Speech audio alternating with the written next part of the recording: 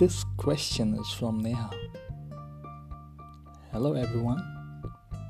Welcome to Hotelier's Wednesday. Neha asked if she should study hotel management in India or study abroad.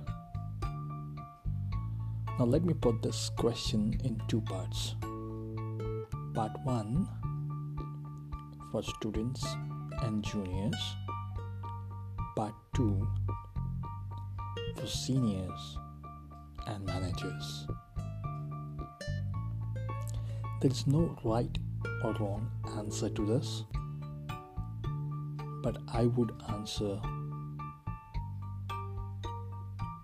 with my experience and wisdom. For students, my take is it really doesn't matter whether you study in India or abroad, as the education is irrelevant to the industry. So whether you study in IHM in India or Gleon or Cornell, it's the same. The only difference would be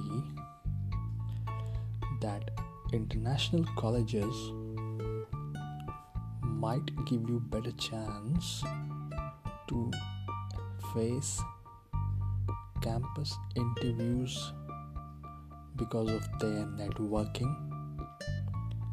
But after all, it is you and your personality which would determine where are you selected. So my advice would be, if you are from a well-to-do family and privileged to spend $50,000, then go ahead. But never ever take a loan and do it and put yourself into debt, because after 5 years of passing the college, it doesn't matter. So now let's come to the second part of doing a GMP or an MBA for senior and managers. Again, my experience is if you're not applying that education, then it's not worth it. I have seen a lot of guys taking short courses, getting the certificate, and then forgetting the application part. Then it becomes a piece of degree sitting in your file and just satisfying your ego. Second, more than the degree, it is the networking which counts, and learning each other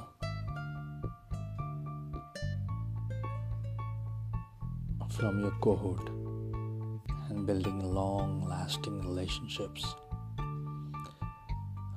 I hope that helps to Neha and a lot of people who had similar question in mind. Thank you. I am Sumit Chandelier and this is my podcast. See you next Wednesday.